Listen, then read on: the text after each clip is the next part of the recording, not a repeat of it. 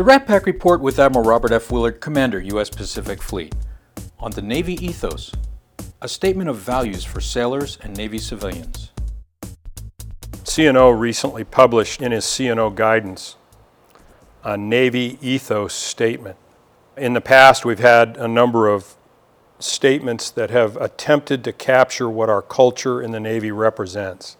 This most recent Ethos statement was part of a Navy-wide search for the right words that would describe what we're about as a Navy. And I'm going to take just a moment to read it to all of you. This is called the United States Navy Ethos. We are the United States Navy, our nation's sea power, ready guardians of peace, victorious in war. We are professional sailors and civilians, a diverse and agile force exemplifying the highest standards of service to our nation at home and abroad, at sea and ashore.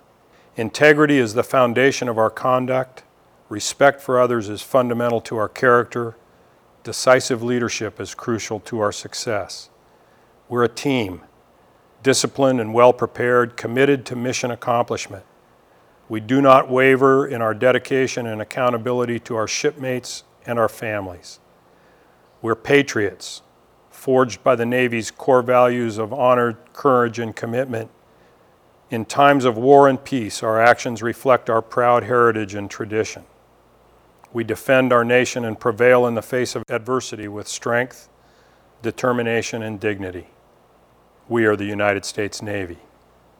If you haven't seen the Navy Ethos, had it posted in your work center, or read it yourself, I'd highly encourage you to go online and download it and take a look. I think it is representative of who we are, and it's a statement that we should all embrace and attempt to live by. You've been listening to the RAT-PAC report, a podcast with Admiral Robert F. Willard, Commander, U.S. Pacific Fleet.